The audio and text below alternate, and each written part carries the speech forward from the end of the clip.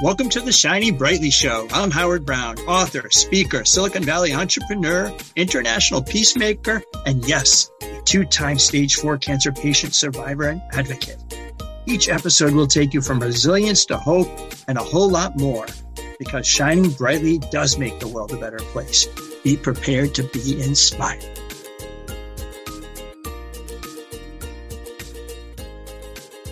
Hello, it's Howard Brown at Shining Brightly Podcast Show. Welcome. This is show 50. I'm really excited about it. And it's going to be a solo show today. And going to be going a little deep here, a little introspection. So the title of the show is They Hate Me. They Don't Even Know Me. There's a lot of stuff going on in the world. It's sort of imploded and exploded all at the same time.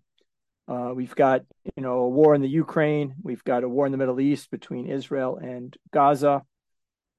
We had a shooting of a 6-year-old boy and his mom by a landlord in a hate crime in Chicago. It's awful. It is really awful. So I will tell you that, I grew up in the suburbs of Boston and Framingham, Massachusetts, and we just had a lot of diversity growing up. African American, Puerto Rican, we had Portuguese, a little bit of Asian, Jews and Christians, all in the suburbs. And I will tell you, I was an athlete. So in sports, sometimes, you'd hear a derogatory name or comment. So for the Jews, you'd be called a kike, which is a dirty Jew. Or for Puerto Rican, they'd be called a spick. And an Irish person, a Mick. And for African American or Black person, the N-word. Can't even say it. Don't want to say it. Once in a while, I would see swastikas. But most of that was bullying. Still unacceptable. But most of that was bullying. And so I learned from a young age that there were lots of differences. And on the athletic field, we had to play together in order to succeed. And so sports brought a lot of competitiveness and camaraderie, some discipline, mental and physical toughness. And I learned to play sports and play basketball with lots of different people. And that was a good life lesson for learning some respect. And my parents obviously taught me that respect because it starts in the household. And it has to be something that you want to do. You can choose not to hate. You can choose to learn to hate.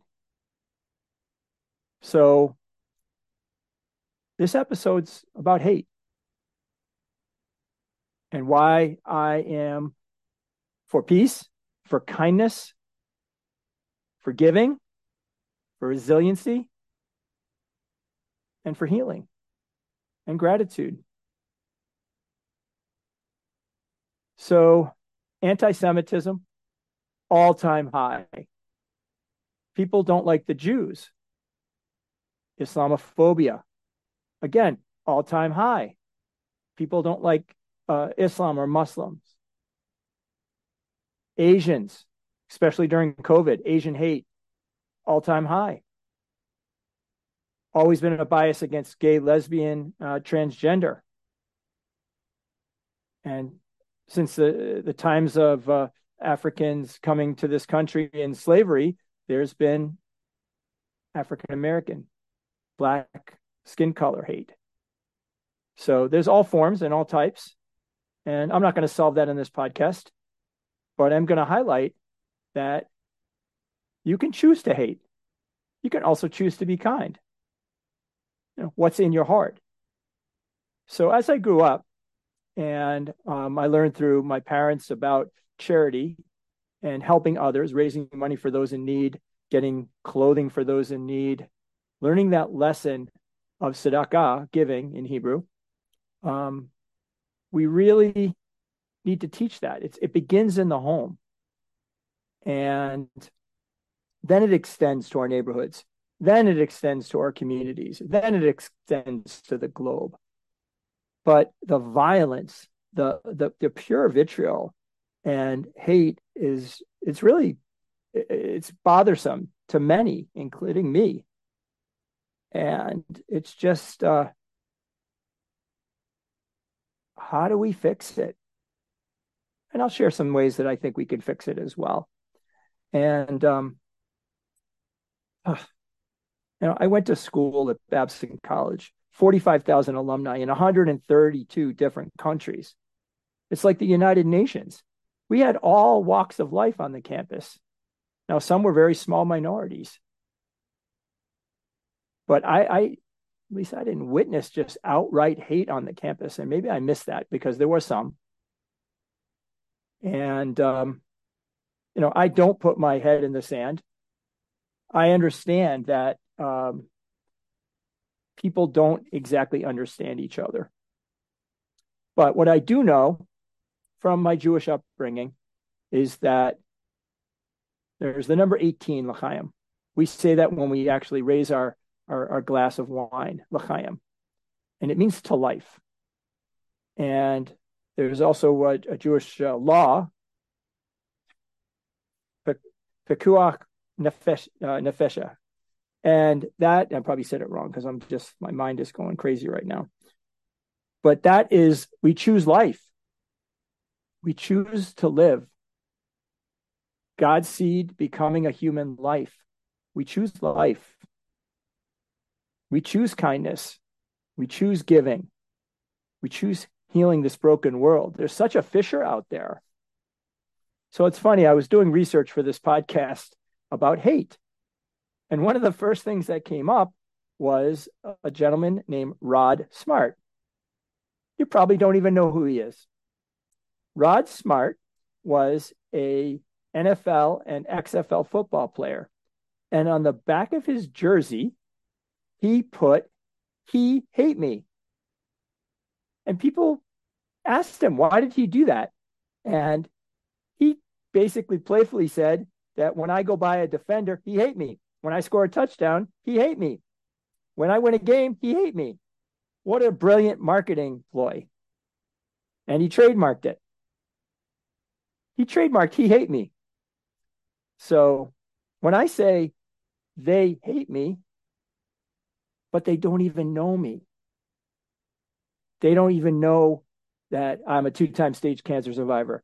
They don't know that I want to become a servant leader and always work on serving others.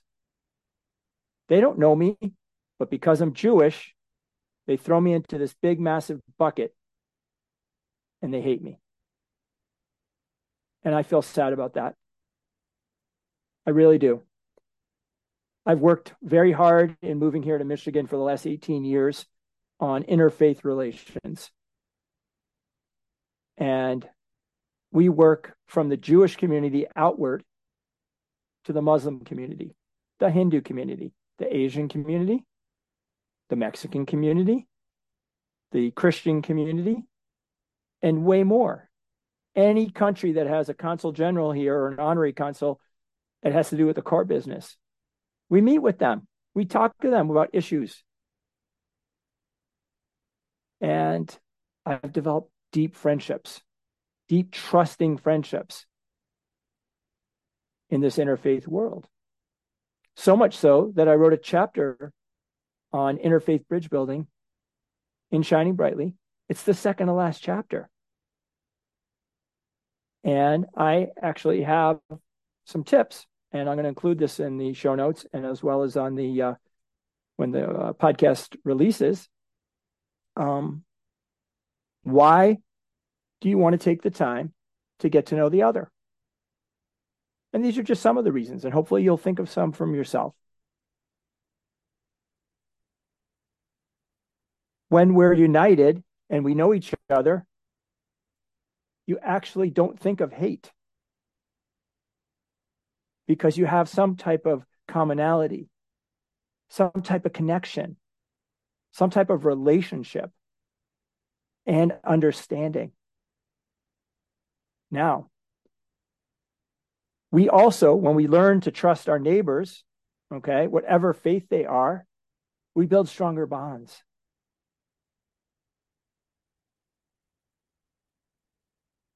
It's healthy to interact with others. It broadens your perspective. You don't have to agree, but it's proven social determinant of health. Plus, it could be fun. When you build these bonds with other religions, people of other colors, people of other opinions, people of other backgrounds, in the good times, you're able to still maintain a level of communication and trust in the bad times. And I will tell you this, that I am in contact daily with my Muslim friends, and they are in contact with me. We are checking on each other. We are keeping each other in our prayers, and we're trying to decide when to put out a statement of unanimity and support each other. There's a risk to that, but I'm willing to take that risk in the name of peace, in the name of kindness, in the name of human relations and humanity. We all have different roots. We all come from somewhere different. And the ancient patriarch of many religions is Abraham. Abraham was the father of Judaism and also gave offspring to Christianity. And Moses and Abraham are in the Quran. Abraham had two sons, Isaac and Ishmael, Muslim and a Jew. And one of the things that Abraham and Sarah did was they welcomed the stranger into their tent. This is in Scripture. We are taught this as Muslims, Jews, Christians, to welcome the stranger into our tent, into our home, into our place of business, into our social settings. Now, in Judaism, we teach something called Tikkun Olam. And Tikkun Olam is repairing and healing a broken world. How genuine. How beautiful. The Muslims teach us in the Quran that God made us all different so that we could learn from each other. Christians teach us that we are to protect vulnerable minorities. And when one minority is threatened, all minorities are threatened. Buddhists, Hindus, all the other great religions teach the word harmony and karma and peace. Hospitality toward others is an opportunity to live out our core values in our own faith. They all intersect. They're similar. Love thy neighbor. It's one of the 10 commandments. Be my brother and I'll add sister's keeper. Take care of each other. Well, I can tell you this, that this interfaith work builds the bridges, and we can rediscover this unique value that each brings to the table, including our own. As we learn about other faiths, it actually can reinforce our own faith. We're supposed to be godlike and walk in the image of God. Hate is not godlike.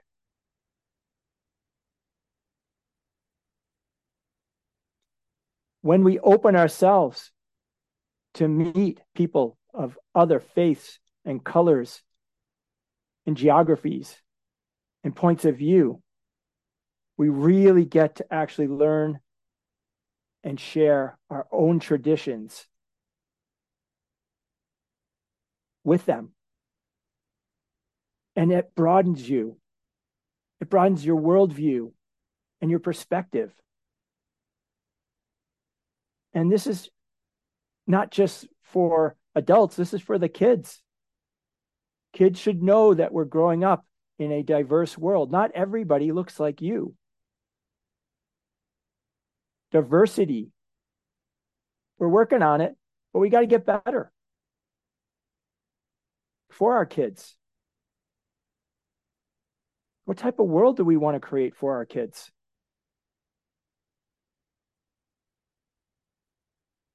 I will tell you this, that the beauty of at least my interfaith work and why I do this is this trusted friendships.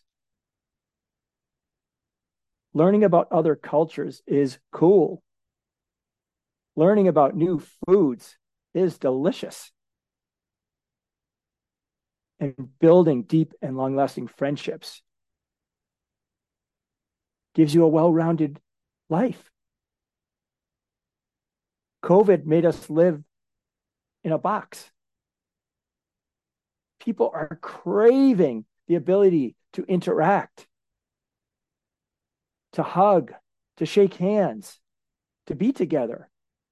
We were deprived of that over 3 years. And now we come out and we're on opposite sides of the field. And we don't even know who we're playing. We know nothing about them. We've not even taken the time to get to know them or walk 5 steps in their shoes.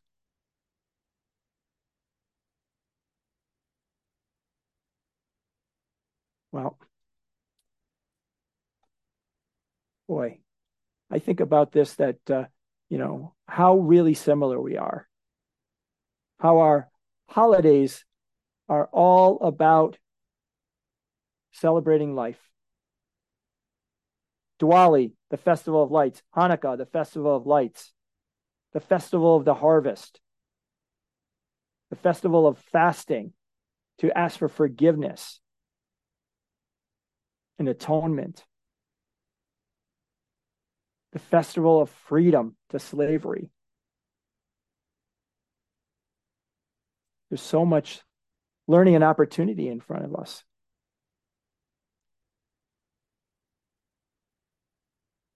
And I'm not trying to be preachy. I'm just saying from what's in my heart right now. I'm hurting. Many people are hurting. Shining Brightly, the book was written to show people, and it starts with kindness and giving and healing. And all through the stories in my book are all about ways to live a resilient life. Build happiness, build strength. Find your happy place with others. The second to last chapter is on interfaith relations. And the last chapter is hope. Because we've all taken a bit of a back seat on hope for this world. And I really do think we need to bring it back. We need to join hands and become a force multiplier for good and positive change. We can change. Do you want to change? I do. Not an easy solution. But as I took you through my discussion guide, you might think of other ideas. I'm making a call to action to share those with me, and I'll share them with others. And that's how we do our part each day. So, episode 50. They hate me, yet don't even know me. I hope you'll take the opportunity to get to know me and learn that I am caring, I am loving, I'm a good person, and I'm open to learning about you and your customs and your culture and your history and see where it goes. So join me and let's pray together that this world can be a better place. I end every show by saying that if you shine brightly a little bit each day for yourself and for others and our communities, the world will be a better place. Thank you, and amen.